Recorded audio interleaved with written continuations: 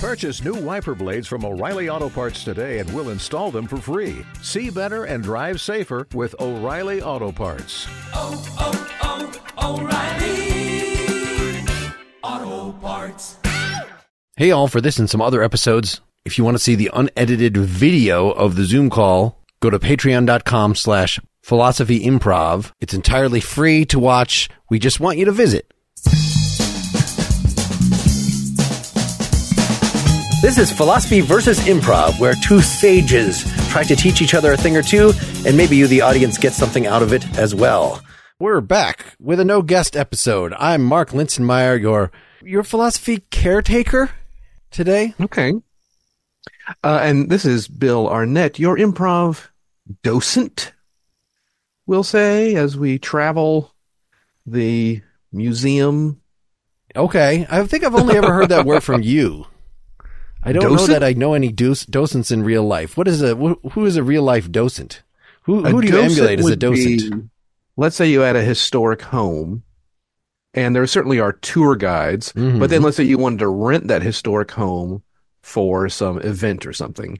The docent would be the representative of the historic home, and they certainly know where the bathroom is and probably know some history too. But I think it's almost like a junior caretaker. All right. I'm very curious. I mean, we have the power of the internet at our fingertips. Why aren't we Googling? We don't.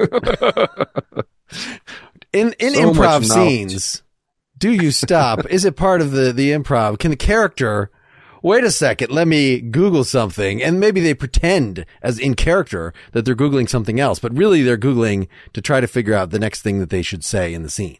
You know, I mean, the world we're living in, I think, cell phones are becoming a part of everyday world to the point that you can be having a conversation with somebody and it's socially kind of acceptable to just glance at your phone and make sure you don't have any message. It's almost like, and if someone did have a message like, oh, I'm sorry, let me just grab this, that's socially acceptable, All right. Well, just a second. I'm just going to see if I have That's fine. I'm not going to kick. Oh, I have a recording coming up with Bill. That's what my alert said. Right. This. It's alerting me to what I'm doing right now. It's saying, focus. Don't look at your goddamn phone. Get back to the call that I just warned you about as phone. And you shouldn't have had to look at me to have known to focus. It said all that. I feel like not enough information is coming at us through the digital stream. We have to add more through implication. So when I get a little beep, beep, beep, I don't just take those as little bits and bytes. I take those as challenges, as essays, as yes, a peon, perhaps. Well, you'd be happy to know that I have, after having been on the show for a while and having had discussions and met some fabulous guests, dug a little bit into some philosophy things. Whoa! And I have a scenario. What do they call a hypothetical? I don't know what they call it. A thought experiment. A thought experiment. Well, tell me what it is. Well, that's just it. I mean, you might shoot it down immediately. So, well, that's actually somebody already did that, or any answer in between. But it's kind of similar to that thought experiment that I read somewhere about if you see a drowning person and don't do anything, you're a terrible person. But then there are people drowning in debt, people drowning in hunger all around us, and we do very little around that. But because it didn't interfere with our day, we don't. The whole notion that we're all made pretty immoral. I forgot who said that, and I probably got it wrong, but there was someone somewhat recently who they had a thought experiment about that. You see somebody drowning on the way to work in a pond in Central Park, so of course you save them. Okay, this is someone else's thought experiment. So Peter Singer is a famous utilitarian who I talked to on the Parts Examine Life, and we actually did talk about this drowning boy thing. I think the idea was that, yes, of course you would do this. You would save a person, but for an equal amount of effort, says Singer, you could, so you're sacrificing, say, your good shoes that are going to get ruined by saving this person. And you don't think anything of it. How much money is that? A few, $40. Okay. They're on sale. So wouldn't you just then want to spend $40, every $40 that you have to save somebody in some foreign country? And so it was about how we're irrational in what we consider worth doing morally because we don't pay attention to the equal harms that we are doing by letting situations persist that we could, with appropriate knowledge, rectify. And of course, we don't always have the appropriate knowledge, but now the internet, we kind of do. Yes. It's not that here's hard. my thought experiment. You get a call from your doctor after a checkup. And like, Mark, everything is just fine. In fact, everything is more than fine. And anyone listening, you don't have to be Mark. You can just put yourself in Mark's position here. So listener, you get a call from the doctor after a checkup. Like, not only is everything fine, everything's more than fine. We did an advanced blood test, and we found a protein in your blood that is unique. And we believe this protein could cure pick your favorite horrible, debilitating disease. Let's say I've got heart disease in my family. So let's say it can actually reverse arterial sclerosis. This thing could save mega lives. Now, it could take years to figure out how to engineer it. It's a very complex protein. But if we could just draw your blood, just whatever the regular blood draw is, a pint a month or whatever the Red Cross guidelines are, we could start saving lives tomorrow. Here's my question for you. It is your blood. Technically, we can't just take it from you. What would you charge for a pint of blood a month? I'm not sure why, as a DMV employee, you're asking me. I mean, I thought usually they just ask, do you want to sign the organ donor? And I'm fine with that. But a pint of blood per month. Per month, yeah. I would just say that, if clearly people's lives are going to be saved, you don't have to pay me anything. You should pay maybe those people whose lives would be saved if they don't have enough. We'll give you an OJ and a muffin. Just a standard blood donation. Yeah. Well, I think, and people I've asked to, that's generally it. If this thing is going to save a lot of lives, you can have it for free. All right, now let's rethink. Okay, the doctor doesn't. You know what? We got it wrong. It's not going to cure heart disease. It's, people with tennis elbow. It could really, really help people with mild to moderate joint conditions. Now, what do you want to get paid for it? Well, Bill, I'm not sure why you're asking this as a checkout clerk at the Osco. I thought that I was just going to buy my my Band-Aids and my diapers that I got a kid at home.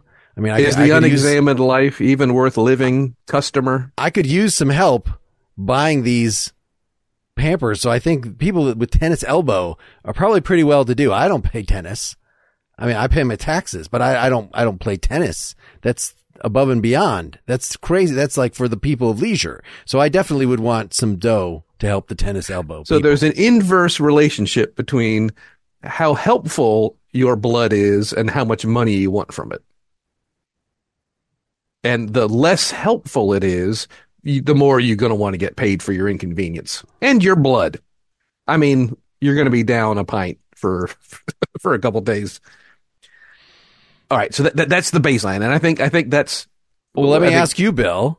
Okay, I've got some friends. They're very wealthy, very, very wealthy vampires, and they really like Arnett blood. There's something special about Arnett blood. I got a sweet tooth. It's probably real tasty. They don't want to kill you. I mean, they might, if you completely deny them, they might track you down in your bed and rip your throat open. But probably they would much rather have it in manageable doses that will keep you alive, keep you happy. They don't even want to, they might, under normal circumstances, they might like ensorcel you and make you their servant, and then you willingly feed them. Renfield. But that's it's just so time consuming to manage followers like that. And they really they're not in that business anymore. They're tired of this. How much would you like to get paid? They really have a lot of money, a lot of investments from centuries that are built up. How much would you like to be paid for your delicious blood to go to these wealthy, wealthy vampires? Well, I worry about what the vampires would do with the rest of their time. Are they going around murdering people? Am I helping out villains? I mean, I like the idea that maybe if I give them my blood willingly for cash, it will, sate their hunger and perhaps leave other people alone. And in that regard, uh, you know, they can cover my cell phone bill. You know what I'm saying? I don't know. We can come up with a number. But I don't know.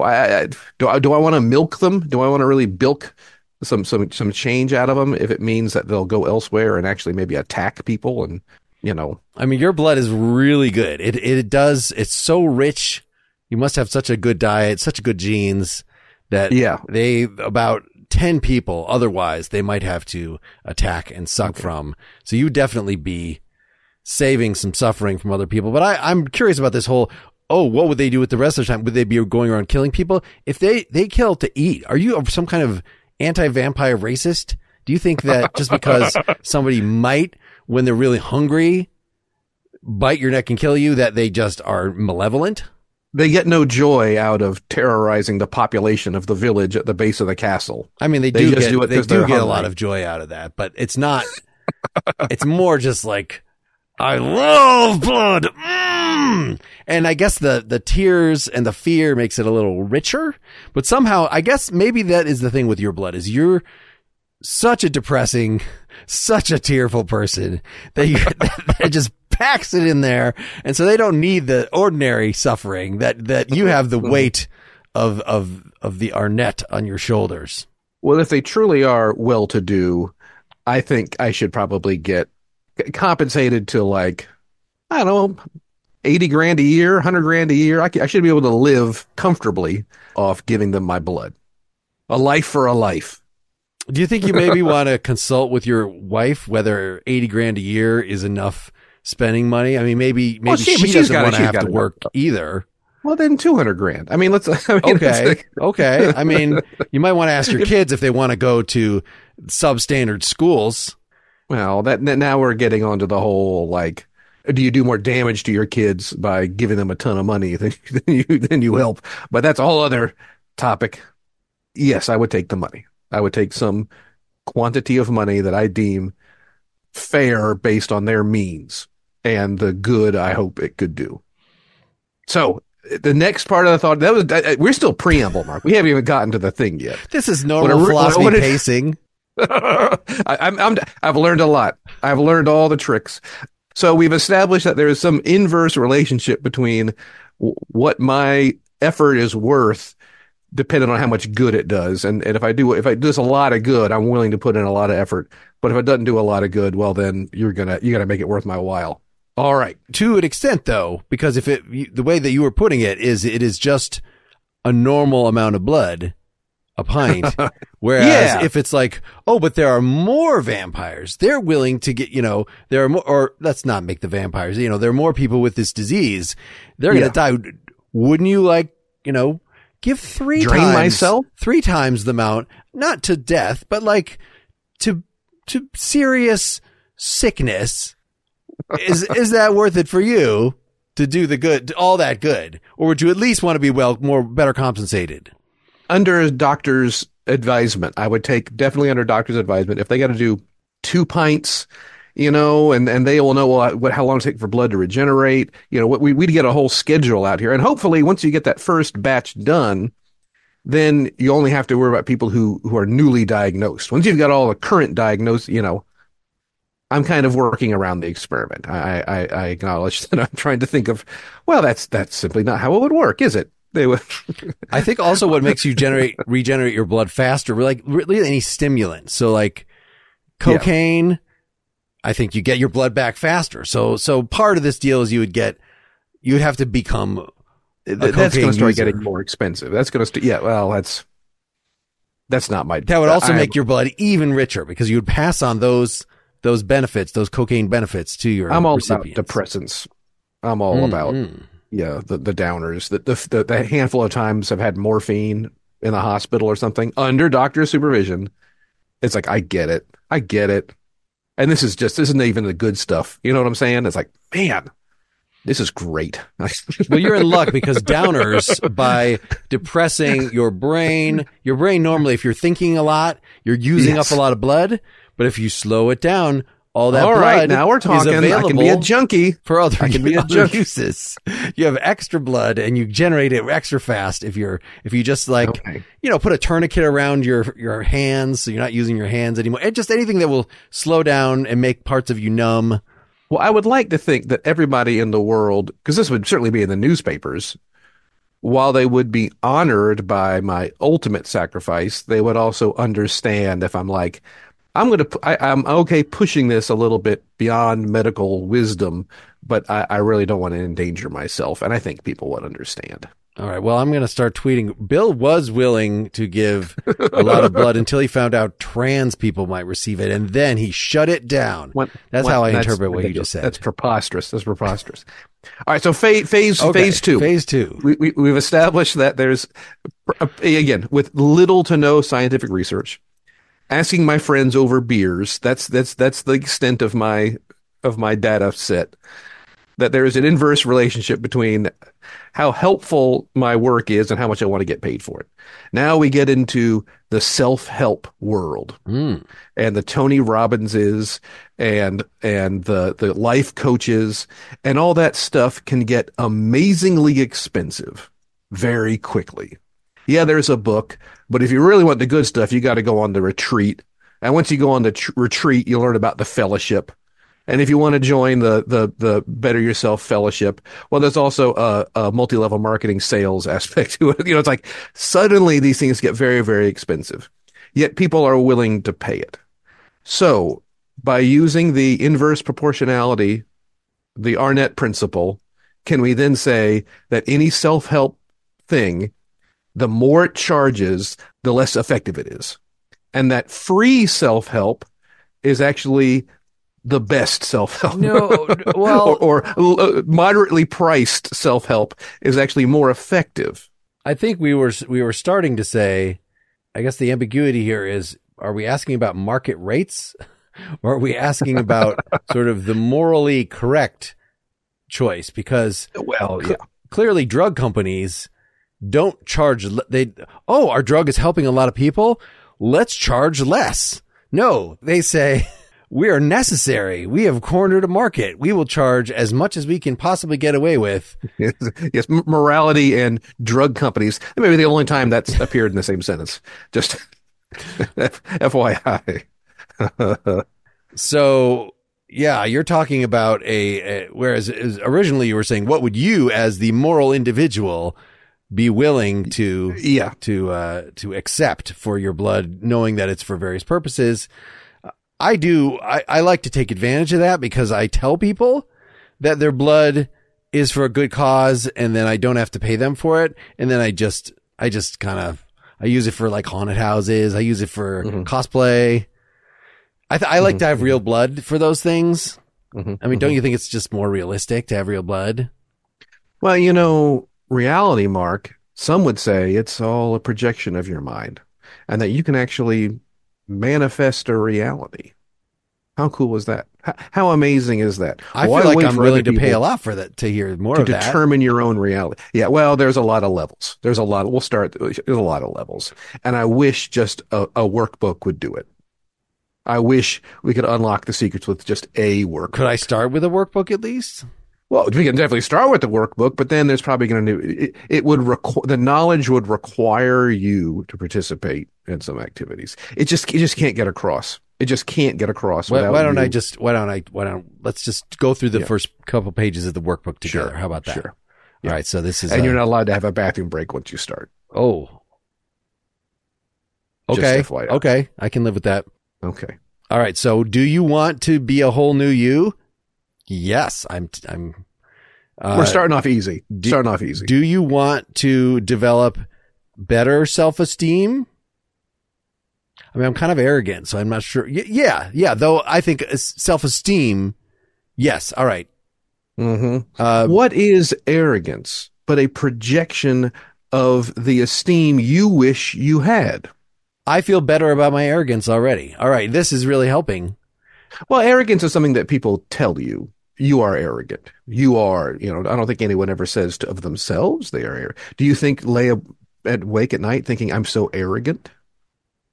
I mean, I lay awake at night thinking so many things. Let's get back to the workbook. We got a lot to do here. Clearly, we've uncovered some things. Do you feel like you have some unlocked potential or some locked potential? Some locked potential. I feel like I have some locked and some unlocked, and some of those that has a lock. I mean, you could probably pick that lock. There are some studies. I don't have them at my fingertips. I can email you them later. But studies have been done by prestigious universities. Take my word for it. Okay. And these studies mention that the only difference between you, me, anybody out there, and Mozart and Picasso and the Bronte sisters, that the only difference, fraction of 1%, 1/2 of 1%. Otherwise, we are identical. We are identical to all those powerful, powerful people. Can you believe it? I often think of myself as a third Bronte sister. Mm-hmm. Or a brother or just sister or... I mean, they're known as the sisters. I like to think, so if you have a mixed... I'm cool with trans people. I'm very cool with trans people. You may have heard otherwise. I just think that we should, if you have a group that is of mixed gender, it's okay to use the feminine to just refer to them. So the brothers, and you find out actually some of them are sisters. Like, isn't that, sure. Is that how it goes? Hey, guys. Guys is becoming. Okay. The third trans. Bronte guy. Hey, guys. Yeah. Hey, Brontes. Sibling. Yeah. Okay. All right.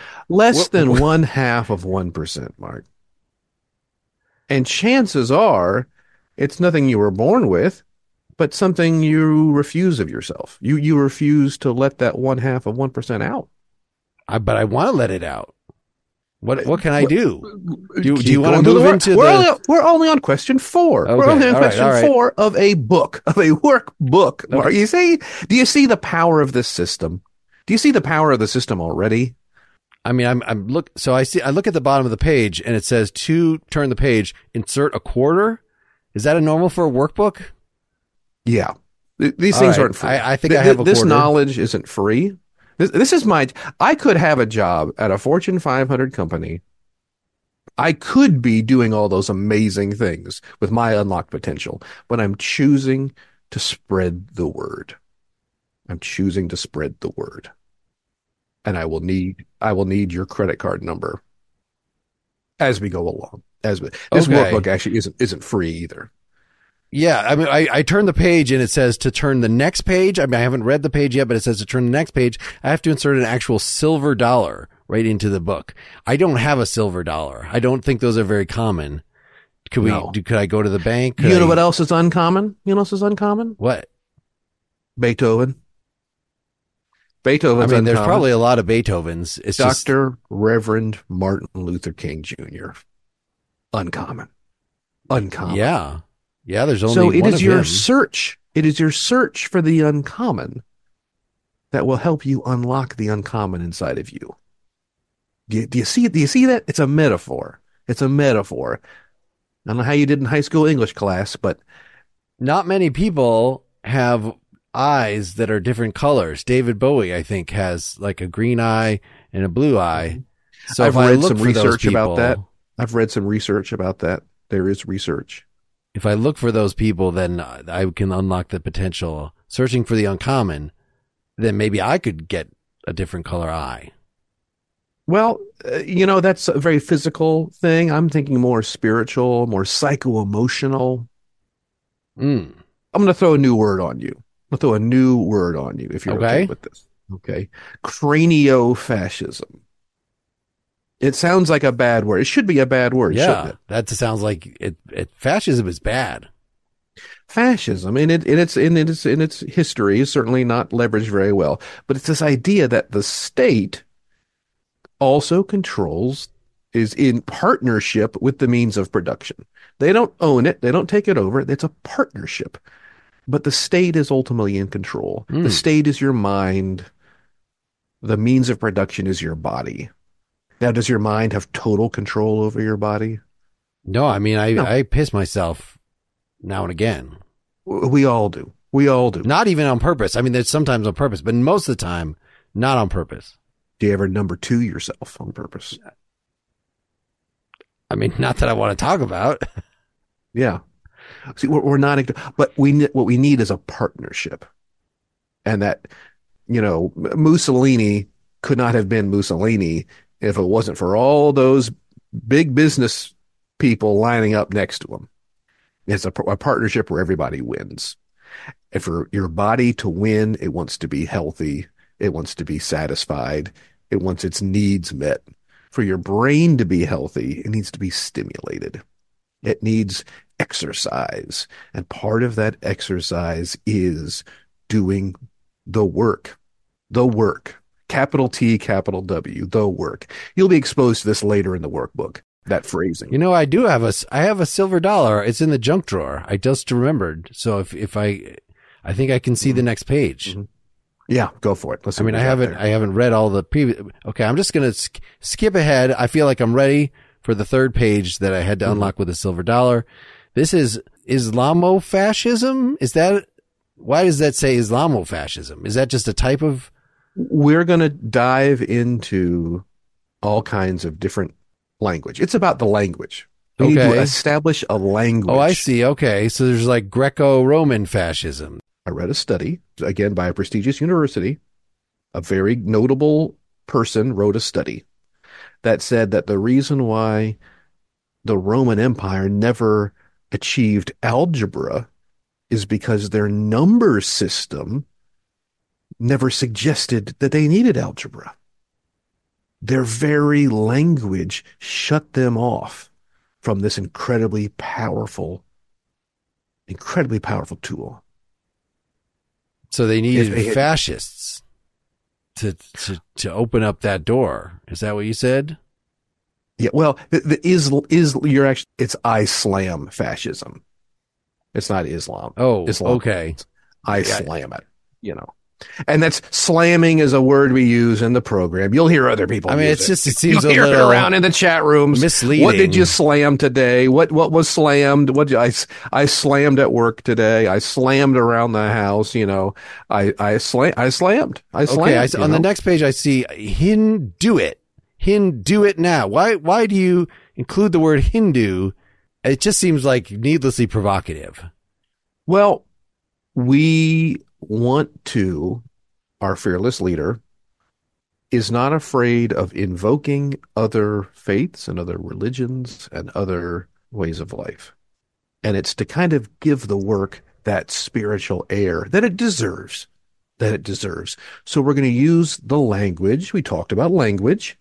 We're going to use the language of other established spiritual groups to give credence to the products that we produce. And this is all a product. This is technology. This is brain technology. That's a way of thinking about it. All right. I see the next section is get your Jesus freak on. So I understand how to take this, that it's not. Yeah. I guess I'm a little confused that it is connoting my ambivalence about traditional religion to maybe say, I guess all those different faiths were shooting towards this one system that you were presenting of cranio-fascism. Is that, am I reading that right? You may wonder, wow, this is so powerful. It must be very expensive. Clearly, myself and my associates have the power to help so many people.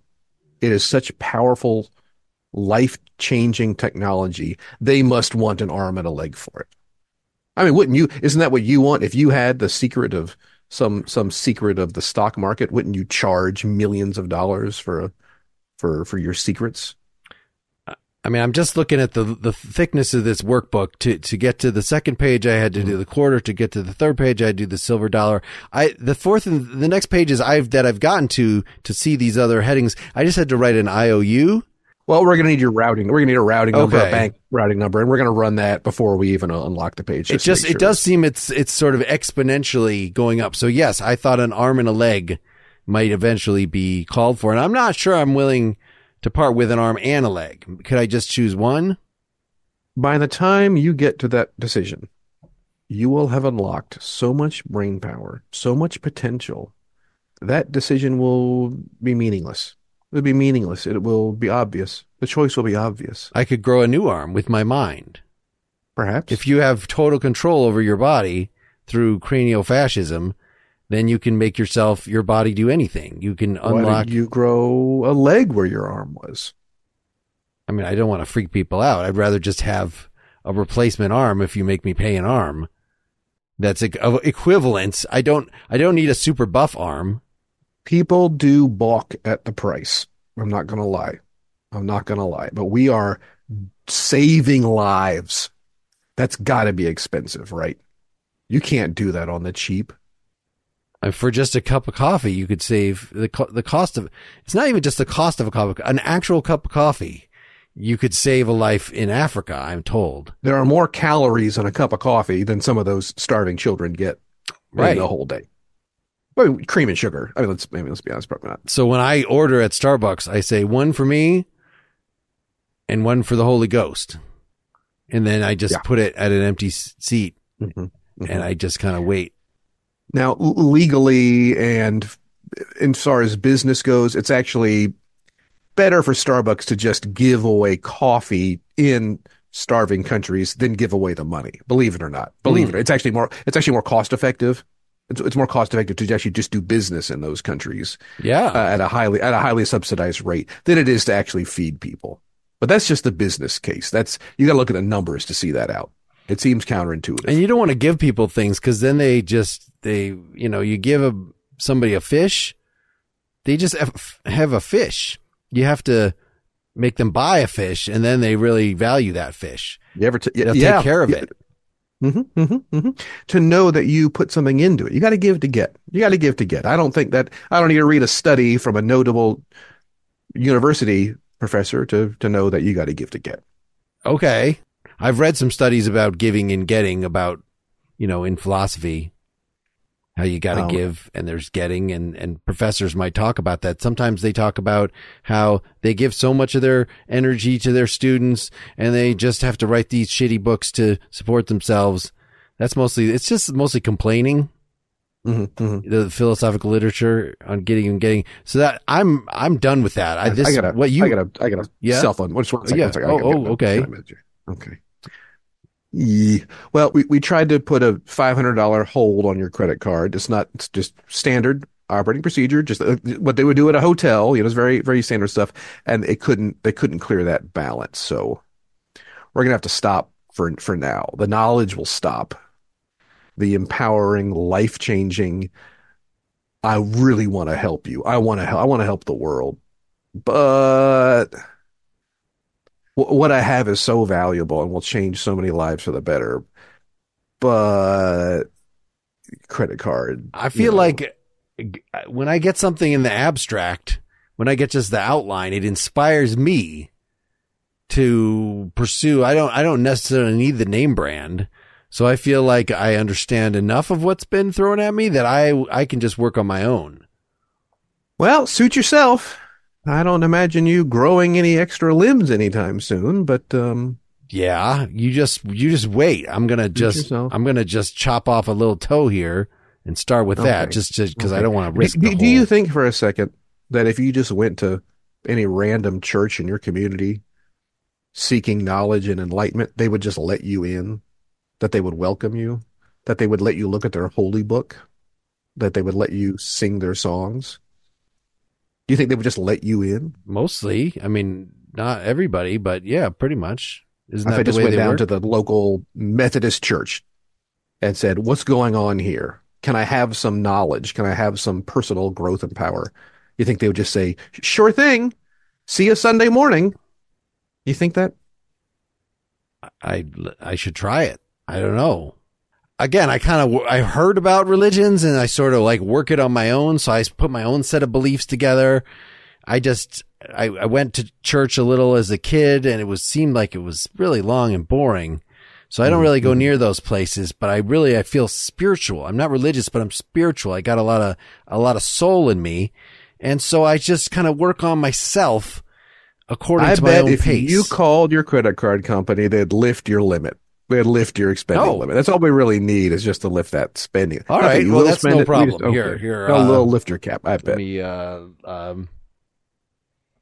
okay, so I got to just do the 800 number that's on the back of this, and that's oh, they recognize we can pause now, Mark. I'm not sure if you want to. And see, you know me. I love calling the 800 number on the back of a credit card. I think that's hilarious. And the fact that you're going there, honestly, I'm a proud father. Knowing that. I was going to make it interesting enough. I don't know. But yeah, let's dive in and find out. Now I feel dumb for stopping. I feel dumb for stopping. That's plenty. I don't know what kind of idiot this person. Well, I got to kind of turn the tables and inject all kinds of things into the scene that I felt were pertinent towards this. Sure. Towards this theorem I'm working on. Well, yes. Let's make less silly and more explicit some of the points that you were trying to make. I really do bet if you were to go just pick a random church in your town, mainstream Christian church or a temple or probably more reform temple but I bet if you were just asking, they'd be more than happy to answer your questions, probably even give you a Bible if you asked. I bet they would. Sure. And they wouldn't ask for any money in return. You ever done a Bible crawl? Where you go to all the churches in town and just see how many Bibles you can get? See how many you get? I mean, if there's any college students out there looking for a project, I think comparative religion, it's like, what religion? And then you publicly burn them all at the end of the night. And then they don't give you more Bibles. Yeah. How dare you be so generous? Yeah. No, there was a podcast I was listening to about someone who had gotten caught up in some self-help guru kind of stuff. Mm-hmm. And you couldn't help but feel the adjacency to religion. Sure. And in fact, some do get quite David Koresh. Some cults are religious cults and some cults are secular cults, So I couldn't help but feel like, man, what knowledge are they imparting onto people that's beyond a therapist, beyond, any of the more traditional free and or covered by insurance routes of enlightenment, the library, and just, it's like, there's a lot of stuff out there for free, but you got to kind of do the work, as opposed to some turnkey solution that I think people are now suddenly willing to pay an arm and a leg for. Well, I was just in the news today has been the famous, apparently one of the biggest mega churches, Joel Osteen. Yeah. Because there was an attack in one of his churches. And in one of the descriptions, I didn't know anything about this guy. I sort of know what he looks like. You've seen his face. Yeah. Yes. But apparently he's sometimes criticized because he doesn't talk about doctrine and he doesn't talk about sin. And so that actually makes me feel like, oh, well, those are the things that I hate about most preachers. So maybe this is good. But now Googling him, I see he's one of the more prominent figures associated with prosperity theology. So it might be exactly what you were talking about if you have faith, you can, it's not exactly what you're talking about, but within the realm of magic. It came up. Yes. It definitely came up. You use your faith to rake in the cash. And there have to be people, there are so many self-help books these days, and like and some are, I think, more honest than others. But there just has to be, if you really believe in your message, wouldn't it be free?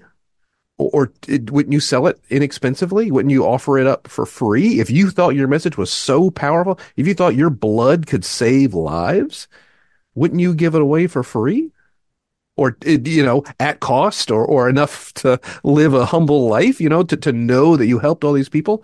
So maybe deep down inside, they know it's garbage or they don't care or the green in front of their eyes makes all, yes, the glittering prizes and endless compromises shatter the illusion of integrity. Whoa. To quote, you'll get that. And many of our listeners as well. Let's be frank. We know who's listening to two guys talk about. I'm so close to singing the invisible airwaves crackle with light. There we go. Yes, because we're old. Yes. I think that's what that comes down old to. Enough. Sorry. Yeah. Maybe there's a. Yeah. And I'm glad that your little Rush reference just distracted me from whatever point I was going to make in a serious response to what you've been saying. So now I just have those things. If people really believed in their message, wouldn't they? Oh, yes. So I have an anecdote, which I don't think I've ever told this on a podcast before, that I went to the Scientology church at one point during college. Okay. There was in Ann Arbor where I went to school. They had a Church of Scientology right on the main square in downtown, which has since closed. Yay. But I had read Dianetics on my own in high school, and it seemed a little silly, but I was like, I don't know. Maybe this is a thing. And I asked them, why are you thought of as such this was before, all the stuff came out and whatever, this is in the late, maybe 1989 or when I started. But, apparently why does everybody consider you guys total crooks, and why do you charge all this money? And they were like, well, exactly the question you asked. If this is so vital for a man's continued existence, why aren't you just giving it away? And they were like, well, it's just the practicalities of if there's somebody going to meet with you to be your auditor, you got to think about their schedule. So, it's possible to do this for free on an informal basis, but really, you got to be here at a certain time. So of course you got to pay people for their labor. It just all, so I left and never came back. But they did send me literature for I think years. As long as they could get a hold of me. Like, are you sure you're comfortable with yourself? Are you, they tried to play on my insecurities. Yeah. There was a Scientology center here in Chicago, and it was in a building, not right downtown, but in the urban sprawl before you get into the houses with yards. So it was still in the built up Chicago area. And it was on one of these intersections where there's 3 roads, an east-west, a north-south, and then a slanty, an angled road. So it makes, like the Flatiron Building in New York City, it makes a very pointy intersection. And one of the buildings is like a triangle. And in the ground floor of that triangle building was the Dianetics office. And if you walk by the front on the main street of the triangle, it's all glittery and shiny and white. And they got the signs and the posters, and it looks like a thriving business. So this is now. Or is this? Well, this was like 98. Okay, all right. A while ago. I'm not sure if it's still there. I don't know. But if you walked on the side street on the other side and kind of saw like the non-front facing, the non-client facing, like the back room, the break room window, and like you could look into and like see the back, it's just a mess. Just piles of boxes and papers everywhere. And it's like, this is the last thing I would think the Dianetics office would just be this pristine, it's like, it is as messy as you or I. I guess they're not clear. Yeah. The office manager is not a client. We have a because once you've cleared out, it's just like that movie Limitless, where you take the drug and it just clears out all your blockages. That's all that's keeping you from being a genius. It's all that's keeping you from just achieving the most impressive feats. Is just you're holding yourself back. And it's your fault if you don't do it. So if you screw up, you're a loser. Loser. Yeah. And that's a whole other side of cults and a whole other side of that whole kind of brainwashing kind of thing. That was the whole, when I said you couldn't go to the bathroom in our little scene. I had a friend, an acquaintance, who had done some of those self-help. It wasn't EST, but it was something in the EST universe, where you go to these seminars, and part of the thing is they don't let you use the bathroom. There are like allotted breaks, and they control your life down to the minute, when you can eat, when you can pee, when you can talk, and it's like, I'm sure a lot of people feel like it's just so much more efficient this way, but it's actually a regarded form of brainwashing. Well, the joke was on your character, because my character was using the bathroom the whole scene. Yes, it's like, joke's on you. It's just a steady drip. I've been pissing this whole time. It's like, you win? Why did you want to have our won. meeting? Why did you want to have our meeting in the pool? Okay. I just wanted to be able to just feel a little more free with myself. Well played. I only do interviews in the pool. You won this round. Those are some of my favorite. Just like I completely debase myself to win, and it's like, yeah, I ate till I puked. That means I won. It's like, sure, pal. Enjoy the trophy. Well, there's got to be. I was thinking about Cool Hand Luke with the egg eating contest. Yeah, the eggs, yeah. And I don't remember the entire context of that in the film, but wasn't it like, I'm such a badass, I can eat so many eggs? Like, was that like, kind of the... It was like 24 hard-boiled eggs, or the 36 hard-boiled eggs.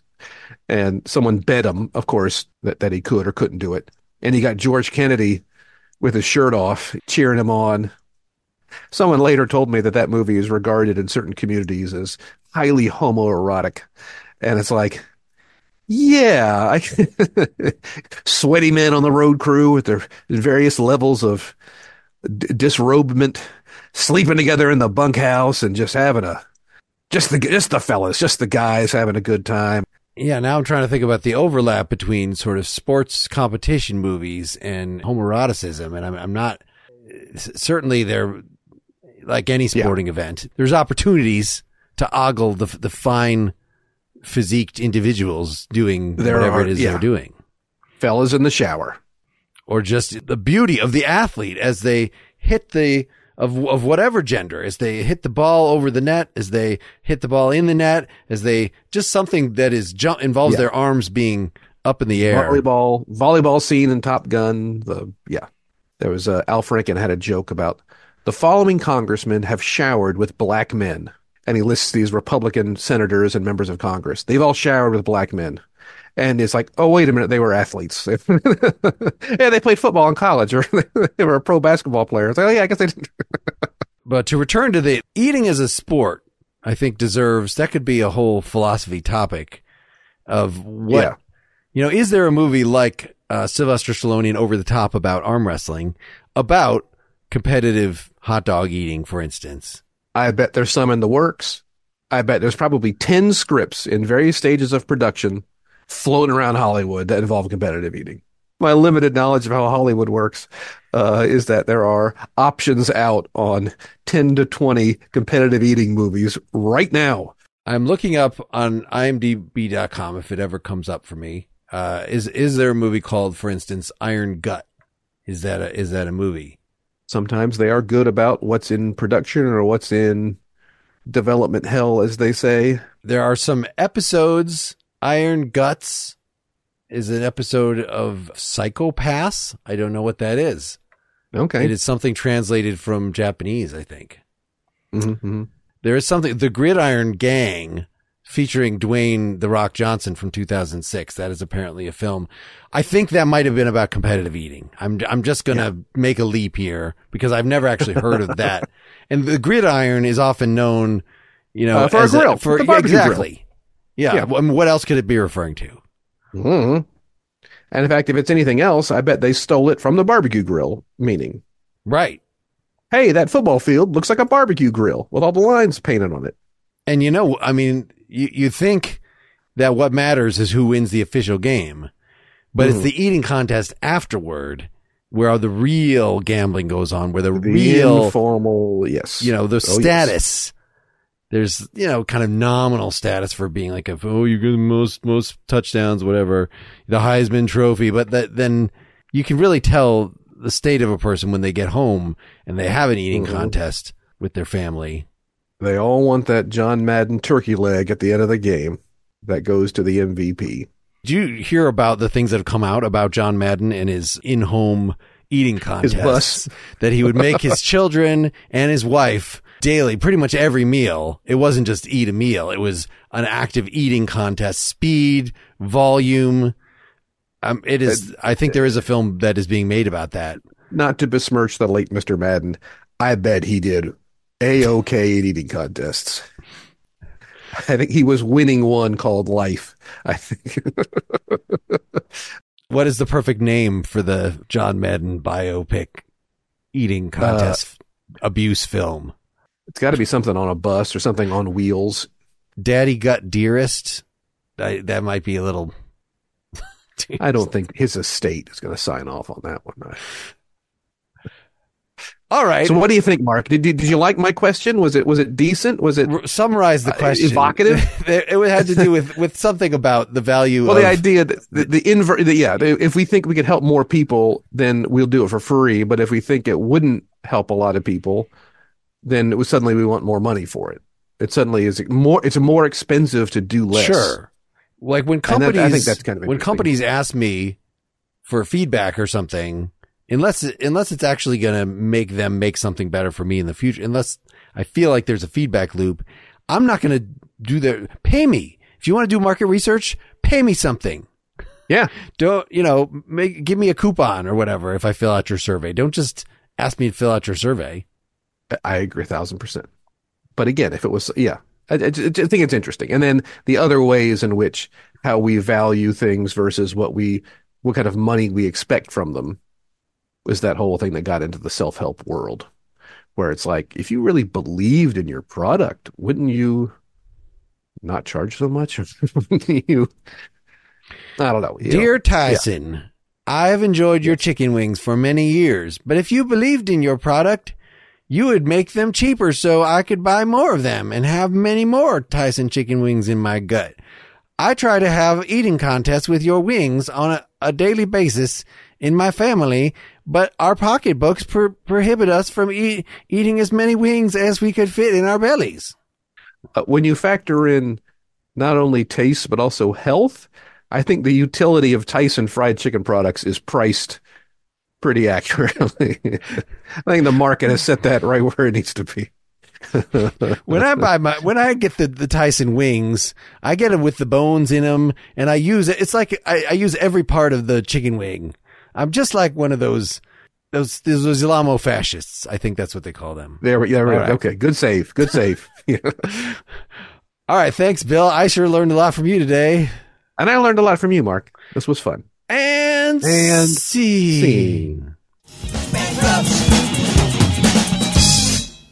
Hope you enjoyed the show. Get more at philosophyimprov.com. If you want to support the show and not have to hear any more commercials and get our post-game segments, you can see options to do that at philosophyimprov.com/support. Thanks. I should sell my soul. Bankrupt. Bankrupt. Bankrupt.